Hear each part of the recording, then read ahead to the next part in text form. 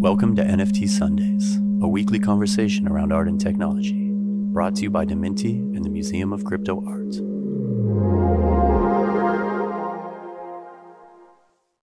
All right, everybody, welcome to our latest episode of NFT Sundays. My name is Colborn, the Museum of Crypto Art, and I'm joined today by legendary guest Matt Dryhurst. Matt, thank you for being here. Thanks for having me. Absolute pleasure. We'll start this one as we do all of these shows and just ask you to share a bit about yourself, let everybody know who you are and how you came to be in this. So I'm Matt. I spend most of my time working on artworks. I run an art studio with my wife and creative partner Holly Herndon here in Berlin. And outside of that, I'm starting a company right now. I'm involved in, I've been involved in the Web3 crypto space for 7 or so years, something like that. So spend the rest of my time contributing to projects, and also publishing our research through the Interdependence podcast. So not a busy guy at all. I'm really busy. I have no personality outside of things I contribute to, which is a problem, but it's how I am. Right. So tell us more, please, about the Interdependence podcast. I've heard from multiple people and listened to it myself avidly. This is really, really good stuff that you're doing. So I'd love for you to share more information on that. Thank you. Yeah. Well, for Holly and I, we have maybe an atypical art practice in so much as it's heavily research focused. So for example, we will take a couple of years to research a topic, develop some tools, right? Like the last record we released in 2019, we developed like a whole custom singing neural network system for the record, and then we'll take that on tour. When you see the artwork, it's kind of like that's one piece of the puzzle. But then if you want to go down the rabbit hole, there's a lot there. And so over the pandemic, we were like, we've been thinking about it for some time. We're like, it'd be really cool to, in that research process, we encounter so many people and so many interesting ideas. These are people we will be speaking to anyway, so it's kind of fun to record that and share that with people, right? Because if you are interested, whether it's our practice or you're just interested in these topics generally, those conversations may have value, right? And so the way we frame it is we're optimistic about the 21st century, which is not necessarily, it seems almost like wrong to say that or something. But generally speaking, like beyond like it being like a critical podcast in the sense where we do tackle kind of high level topics. Ultimately, we're interested in speaking to people who are building stuff, who are doing things about maybe issues that they care about. And for us, it's like a great source of inspiration too, because we get to talk to lots of amazing people who are trying to build stuff. That's really the focus. And I'd say in a space that is so flooded with perhaps like intentional misinformation, a lot of hype, you maintain an incredible objective neutrality. Thank you. And I would imagine this comes from a heavily research practice and fact-based approach, and it's just so necessary. Totally. Well, the thing is, ultimately, a lot of it comes down to credibility, right? I will say we definitely have some skin in the game, right? When we're talking about some of these topics, whether it be crypto or AI stuff, quite clearly we're very interested in them, right? So it's not like we're coming at it from an outside perspective. And oftentimes we'll have guests on who are friends or collaborators.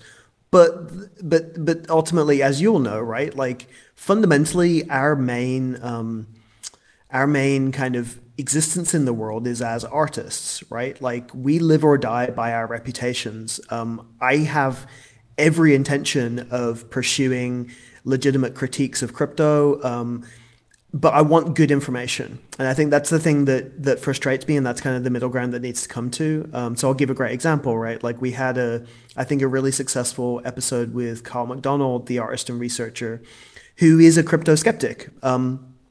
About his research on Ethereum energy numbers, right? And it turned into a rather heated debate. But by the end of it, I was so happy to talk to him because he did as much work as anybody to get to the bottom of it, right? And then once you actually have those numbers, then you can make personal decisions about how you feel about it. And so that's the role I really see us playing in some ways, is I want to give people good information to come to their own conclusions about things. And ultimately that, we need to find the best information because I don't want to be perceived. I mean, when you deal with any of these kind of bleeding edge technical topics, for better or worse, the immediate perception is that you're somehow trying to pull the wool over people's eyes, right? That's the burden that all of us live under. And so it's kind of behooves us, and it's in our interests actually to try and seek out good information and different perspectives. There are some things I won't entertain. Go on. Yeah. No, just it's become kind of fashionable, I think, to really straw man certain topics. Yeah. And we've received some criticism from some corners that we aren't entertaining some of those people. But that's kind of where I draw a line, is I don't really want to participate in sensationalist kind of online politics or just talk to people because they get a lot of retweets for saying silly things, you know? It's really about finding that middle ground of people who are, legitimately critical or legitimately supportive of something, but I believe we can trust them. That's kind of where I'm at. I'd say, one of the great things about the crypto community is, of course, this free thinking ability and open-mindedness to approach different topics from various angles. I read a great tweet, I don't remember who, from somebody yesterday saying a lot of this cognitive dissonance is born of these echo chambers in which we participate and kind of how the algorithm feeds us the information that we want to see. Mm-hmm. I'm curious, how the algorithm is conditioning us to be the people that we were yesterday instead of the people that we collectively can be.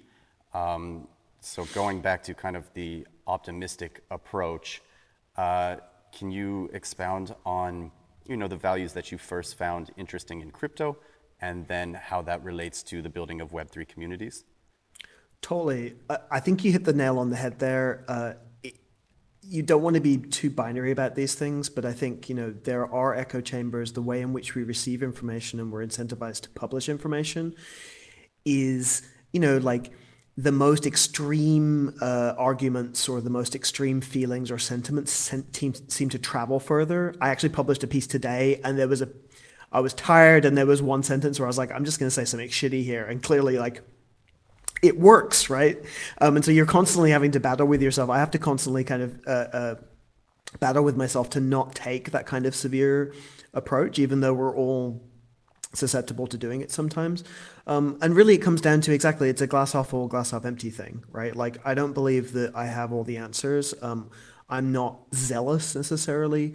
But at the same time, I'm also pretty confident that if you actually want to make a material difference to the field that you participate in, or for people that you care about, it doesn't really do that much to be permanently negative.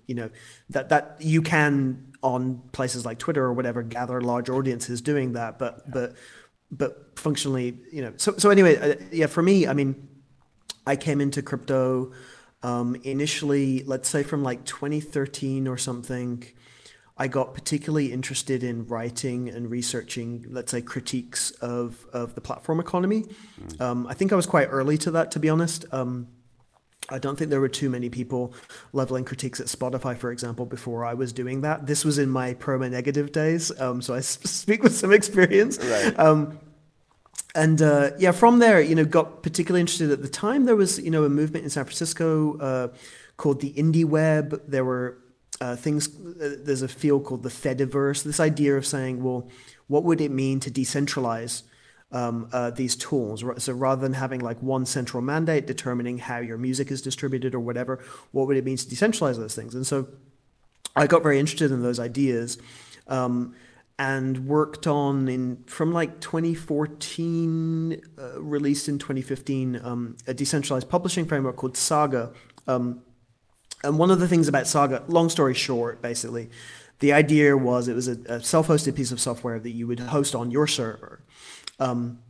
it would let you distribute work, so artworks in this embed across the web. And then what would happen is you would have discrete control of every version of that piece of art online.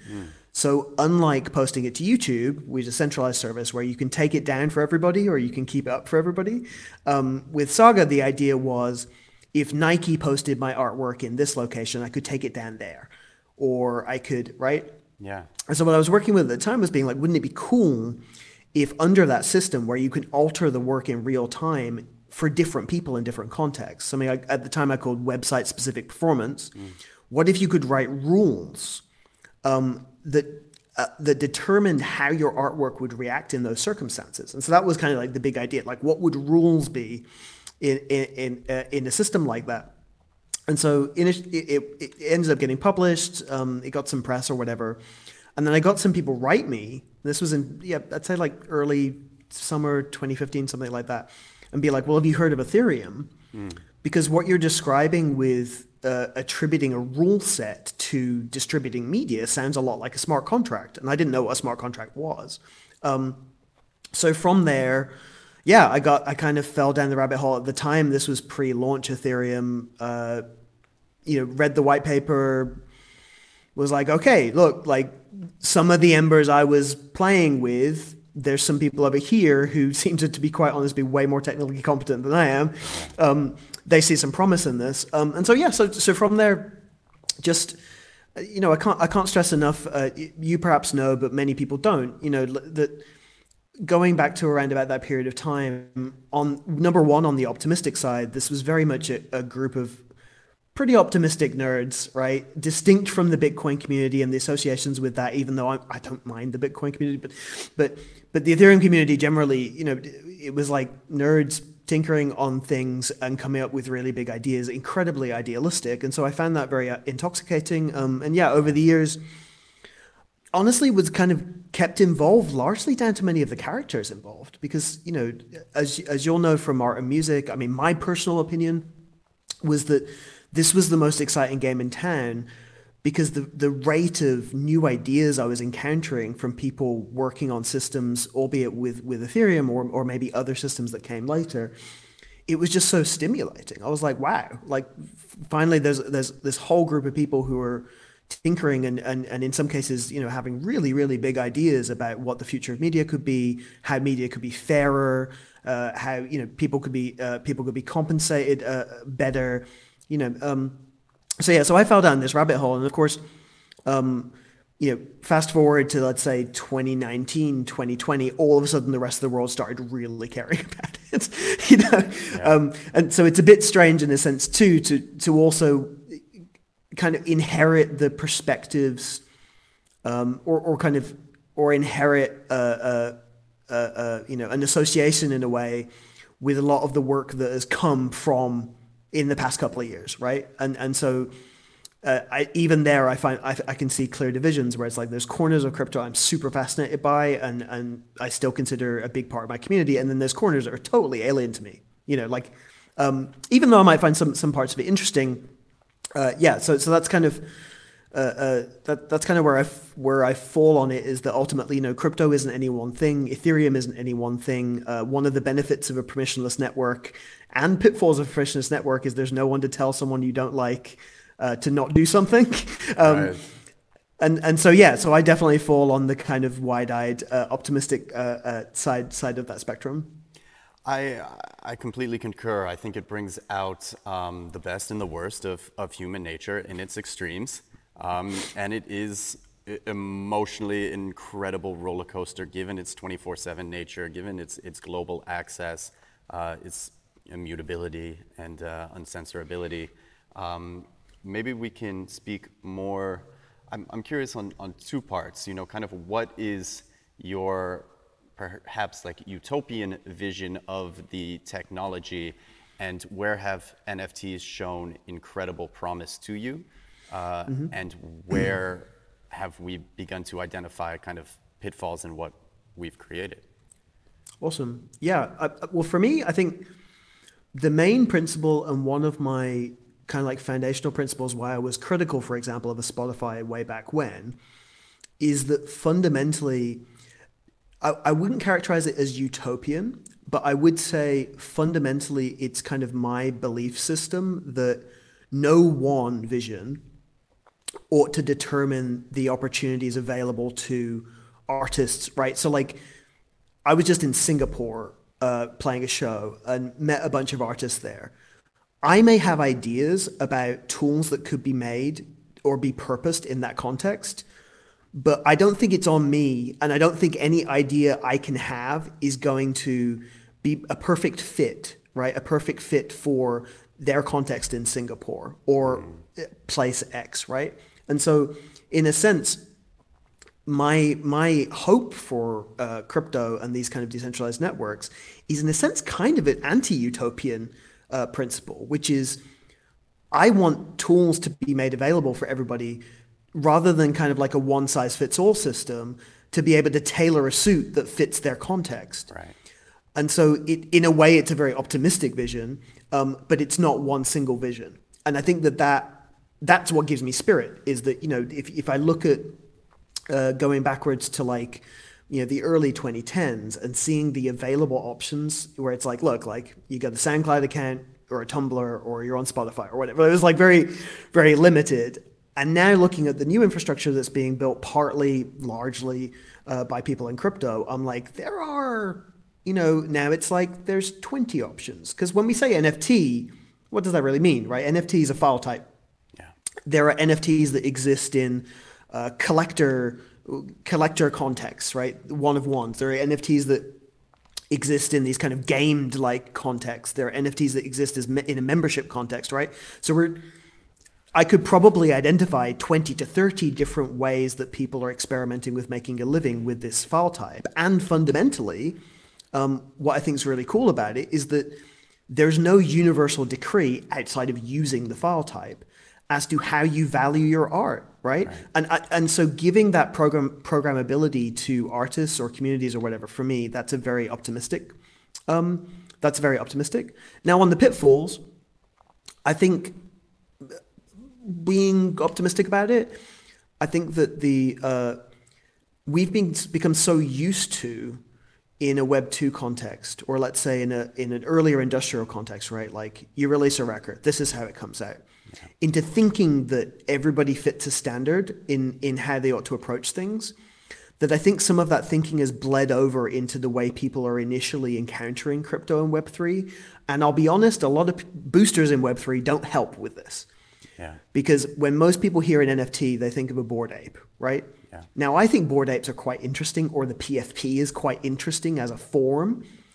But when most people think about it now, they think of a very specific kind of digital collectible that is scarce in a 10,000 collection or whatever that, you know, that can be pumped and dumped. And I find these applications of it interesting, but I do think that is a danger in a way, that when the narrative goes from what I recall it being years ago of saying, wow, we're decentralizing, right? We are exploding the potential of this internet, and we're going to add all these primitives that let people, you know, construct their own universe. When that collapses into, oh no, like an NFT is a digital collectible that you can have on your Instagram account or your Spotify account, and, you know, big whoop, right? Like when it gets collapsed into, not that I find that disinteresting necessarily, but it's a very collapsed vision. And so you can almost get to the point whereby a lot of kind of like people who are arguing against NFTs, I almost end up agreeing with them, because I'm like, in your perception of what an NFT is and what the utility of these things is, I kind of agree that it's limited. So in some ways, you know, in compressing or like condensing it down to meet demand for like, you know, a simple description of what Web3 means or what crypto means, you can also kind of turn people off being interested in it. And so I think that's a real danger, right? And that's kind of like a challenge that, putting my optimistic hat on, I think over time people respond to art, and over time people respond to dynamism, and over time people will find all the interesting corners of things that are happening in crypto, and that's where I want to be. But I think, you know, it just takes a while. It takes a while. There's a lot to unpack there. Let me see if I can synthesize something. from it. I think crypto is inherently born of a CCO and kind of remix movement. There is certainly copy-paste culture within it throughout, right? Dogecoin, Yeah, totally. Litecoin being forks of Bitcoin, Tron being an 80% copy-pasted white paper of Ethereum. And nowadays we're talking about, multi-billion-dollar protocols that serve effectively what means, the promise of value transfer on the internet, but really kind of mimetic and pump and dump. And I think, what NFTs did mirrored a lot of what happened in 2017, 18 with the ICO boom, except we were able to attach, right, this visual language to it. And in the society that we're moving towards, global society, it's those visuals, it's those symbols that really attract attention. I think likewise, Bored Ape Yacht Club is fascinating for what they were able to socially engineer. Totally. Yeah. Yeah, I mean, it's nuts. Honestly, yeah, I agree. Yeah, it's wildly impressive. We've seen things pop out of nothing that have received tremendous support. I think back to Constitution DAO, and I think recently to this thing, for the culture, where people were paid 0.01 ETH to mint it, hundreds of thousands of followers overnight. It extends into DeFi, right, where everybody is yield chasing the new protocol. It becomes a bit of this shell game, very pyramid in nature, but the rapid iteration is incredibly impressive.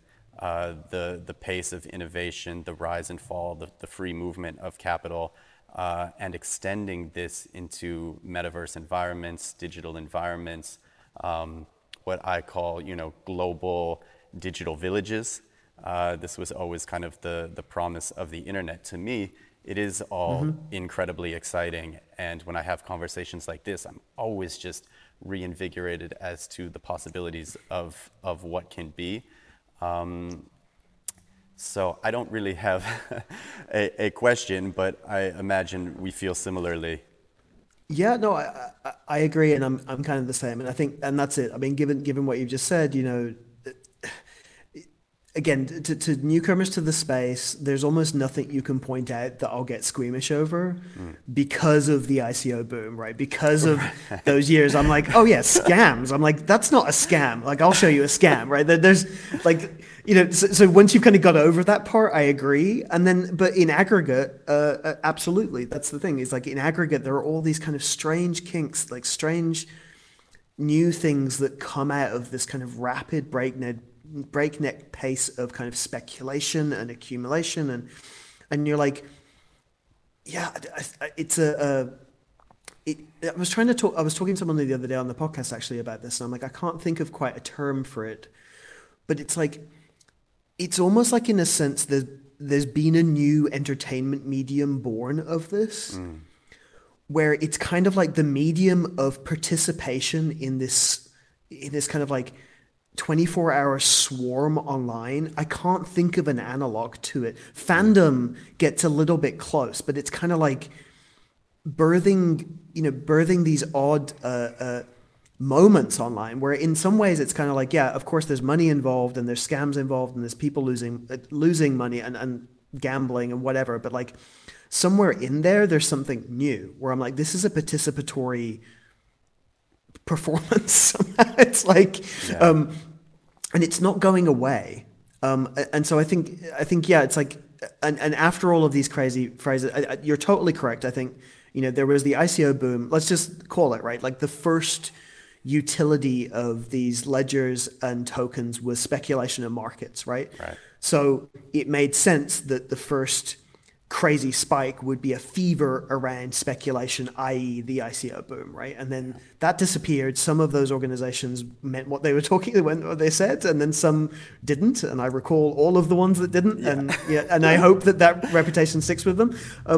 But then the next question is around, the NFT. That was the next available kind of, spark of being like, well, to be honest, my opinion, I mean, NFTs, colored coins, this idea has been around for a while, but like the ability to all of a sudden, tie that tie this non-fungible token to an image on a database or an image on chain, and be able to just distribute these things, speculate on them, whatever, was like the next available thing that you could do with some sophistication. Yeah. And so it makes kind of sense that that would be a crazy boom.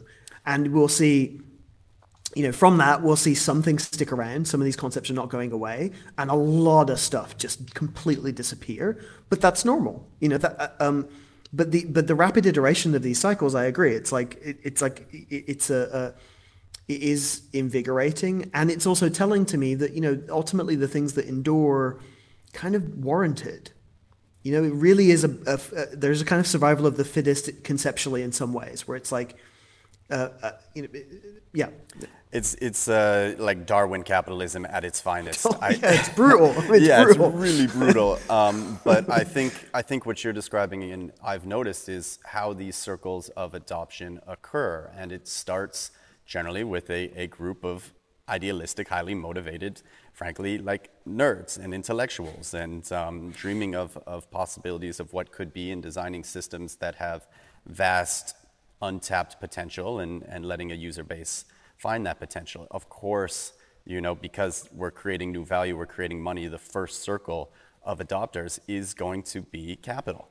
Totally. So, in my mind, what I was thinking in 2017 is that there has to be an even distribution of genius in the world, right? Mm-hmm. There has to be people locally on the ground solving problems that fit their community, and broader communities at large, and these should be rewarded outside of a kind of Silicon Valley focused VC type of model.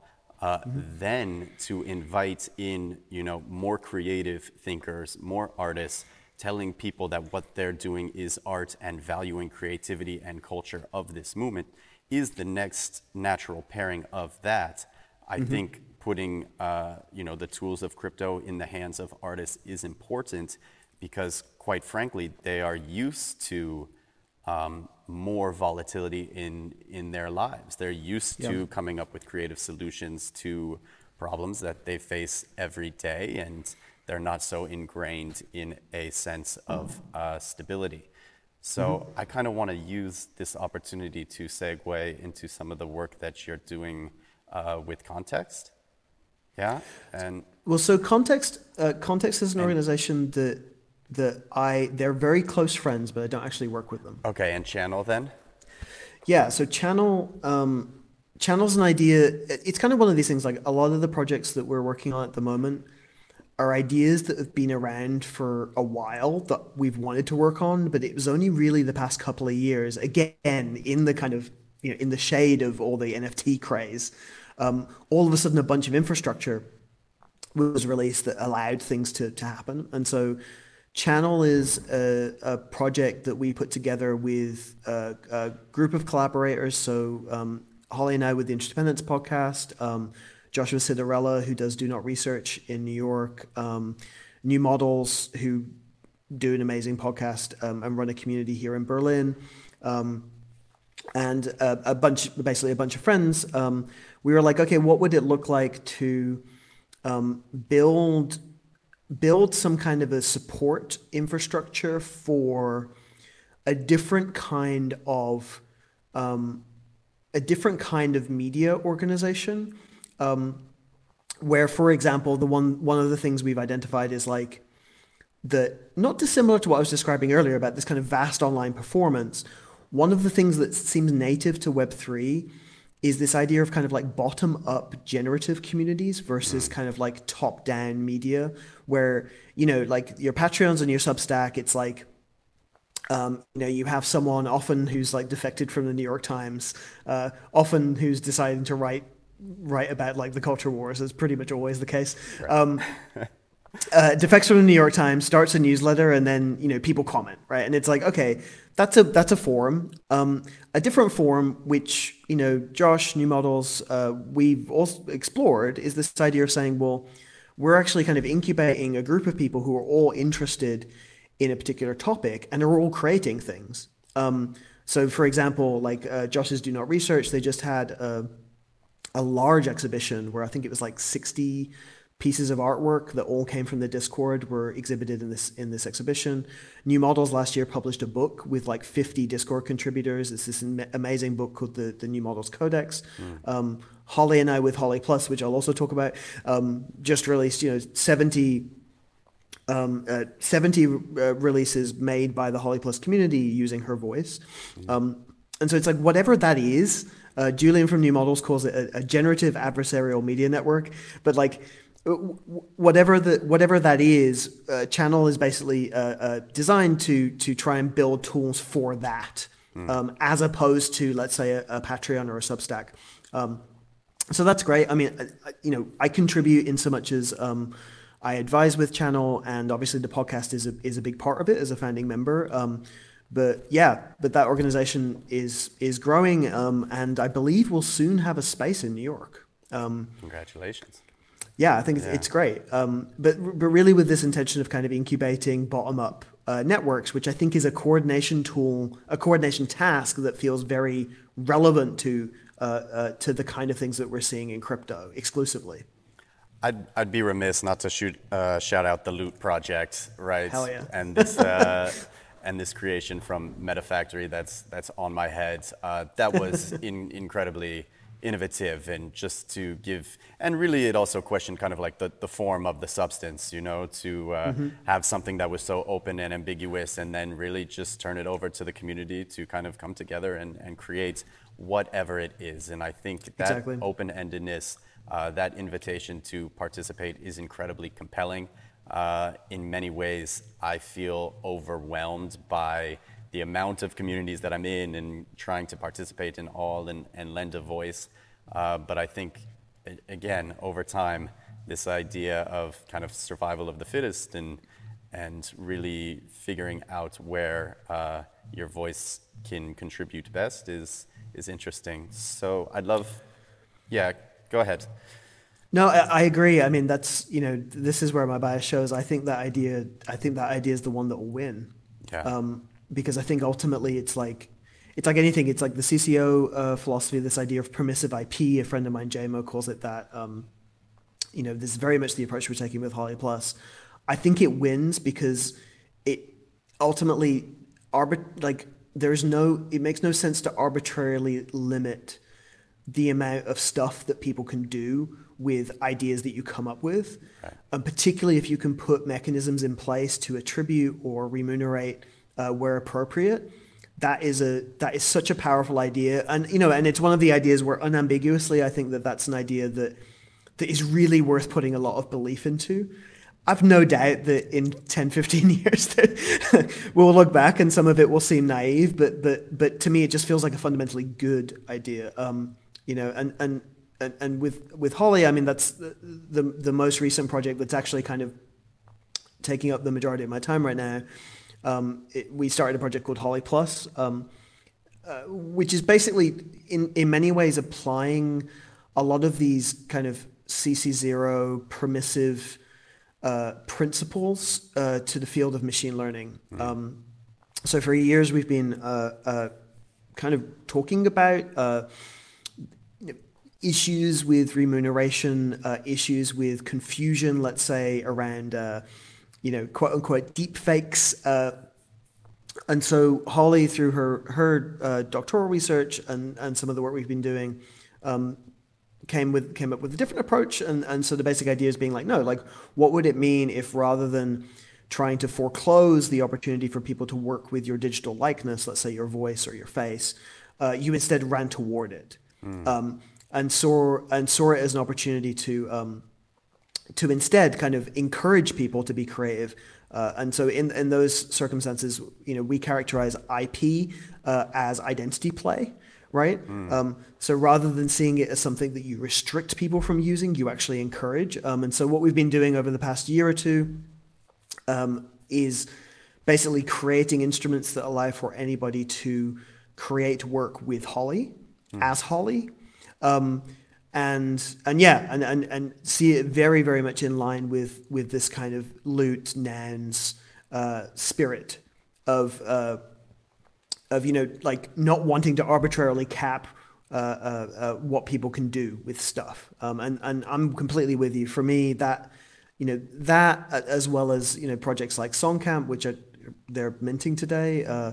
We recently had The Fringe, which is a sci-fi franchise that's being built using some of these tools and principles on the podcast. That for me is exactly where it's at. Like in 10 years time, I think when you look back, that will be the explosion. This is kind of like, it's like open source, mutated, all these earlier principles that were good ideas, but were a little naive and fell a little short. All those ideas mutated into something way more generative and ultimately perhaps maybe more fair. So we're totally in agreement, and I'm jealous of your hat. Yeah, I like this one a lot. I'll say it's frankly, I think it's probably a terrifying notion for many. I think most people in this space race toward privacy. I remember, when I was starting my collector's journey, privacy was the default. There are very, very few public-facing collectors of this. So to take it to the extreme, to turn over your physical identity, which is really like the one thing that you can control, to the world is, I'm curious perhaps maybe of any insight you could share in that journey of kind of like giving up that control, and if there is, I imagine there is a like reflexive conversation with the identity that people are creating on your behalf and you as a person. Totally, you're totally right. I mean, 2 points there. I will say. I mean, I'm definitely speaking for Holly here, but we've had this conversation a lot. Like, first off, when you are somewhat of a public figure. I mean, I'm like a public-facing figure, but I'm not a public figure, right? Like, right. My wife is a little bit, right? Like, if you query the OpenAI clip data set, it knows who Holly is, right? Yeah. So you cross over into a dimension where a lot of people feel like they know you without knowing you. These kind of parasocial relationships, right? Like, so to some extent, when you make that call to exist in the public sphere, you are already, in some ways, people are already being creative with you, maybe just not explicitly. And so I think that in some senses, it's not actually as jarring as it might initially appear. However, using tools like cryptographic identities, like public cryptographic identities, one of the cool things that we put forward with Holly Plus is obviously, so long story short, basically there's a Holly Plus DAO, token holders they receive suggestions of works made as Holly, and they get to approve or deny them. And so the idea is that because they hold a stake in the identity, they don't want to approve anything that is inappropriate, right? And so as a result of that, if now Holly's like made her identity open and usable for anybody permissively, if there's something out there that's heinous, you would look and say, okay, well, has this been approved by the DAO or not? If not, don't take it seriously. This clearly is something that isn't coming from this hive mind that stewards and governs this identity. In my mind, that solves the deepfake problem. I'm making it sound simple because there's all kind of stuff that needs to be put in place, but on principle, that kind of assuages some of those fears. To the point about privacy, though, as you'll know, right, like there's a lot of people who decide to be in the public eye, but pseudonymously, right? I mean, a burial as an example, or any number of people on crypto Twitter, right? And there's also nothing to say that, let's say, the assets or the identity that is spawned from that person, right? The person that they choose to be in the public eye, right? You might choose to have 3 heads and be purple and whatever. If that is unique enough to you that it is distinguishable, then you could also take this approach, right? So there's nothing to say, I would say, that we're not necessarily advocating that everybody dox themselves or everybody exists in the way that, let's say, Holly has done. But I think the principle is still useful in that sense, right? And the closest analog that you could see, for example, is looking at someone like a Michaela, right? Like Michaela's Lil Michaela's an avatar. You could see the same principles apply there, where people are encouraged to make work as Michaela or with Michaela. but there being some way of formally verifying that, you know, the most heinous sections of society don't get to pretend that that it's an official usage. So yeah, but it is very strange. It is all very strange. I mean, we have an instrument now where I can sing as Holly in real time. It's strange. My only counter to that and question for you is, do you believe that governance systems will be nimble enough to effectively kind of manage this should it continue to receive more and more adoption and use? It's a great question, and we'll see. Yeah. I think that fundamentally, you know, if you have the fallback, right, like if right now people are prepared to wait, you know, 10 minutes for a transaction to go through or something, the analog here would be assume something is fake until it's verified. Right, and so I think there's all kind of other things that likely will come in future, right? Like the idea being that, you know, your wallet or your cryptographic identity could be broadcast from as being like a clear way to understand that this is a verified person. But you're not wrong to raise that. I mean, I think a lot of that needs to be figured out. Our approach really is just saying that it's coming. It's not, you know, it's not kind of like a far-flung science fiction scenario. These tools are very, very good, and this is the stuff we're seeing. You know, on a research level, this stuff is very, very good, and no effort really has been made to resolve what this means for the artists or for the public. And so that's where the research gets really interesting. Yeah, I have to say it's endlessly fascinating. Had a conversation with a wonderful artist yesterday, Federico Somai, going back to that moment when he first got Grand Theft Auto and the immersion into that character. So I believe that it does become kind of a MMORPG around somebody's physical identity. Which I find fascinating. And then, you know, the second point is at the museum, we're also working to build a virtual curator. So that so that somebody can come in and talk to the painting as if they were talking to the artist themselves, and how to weight voice and how to weight input around that, and what it kind of takes from the artist or how it gives to the artist is just a monster question. And, you know, only the logic is done. I've seen it work. It creates like tremendous reviews of work. It tells wonderful, fabulous history. It makes all sorts of like brilliant comparisons based on this like initial data set that we've compiled. So that's good to hear. Yeah, it's just a lot of fun, and we have some brilliant people working on it. And that comes down to the point of it, right? Is this like, again, like crypto, like the next, I mean, I was tweeting about this, like new culture war just dropped, right? Like DALL-E came out, and it's like, that'll be the next big one because it's got all the hallmarks. And again, you know, there are the, you know, existential risks, like singularity maxis in AI that I find sometimes very entertaining, sometimes very smart, but sometimes also kind of hyperbolic. That depends on who you're talking about. And then you have the, you know, let's burn it all, kind of like Malthusian. The Malthusian impulse kicks in again, where it's like, no, all of a sudden, you know, like the, and what you're doing, I think, is exactly the right approach, right? It's like, no, like come to your own conclusions, tinker, build it.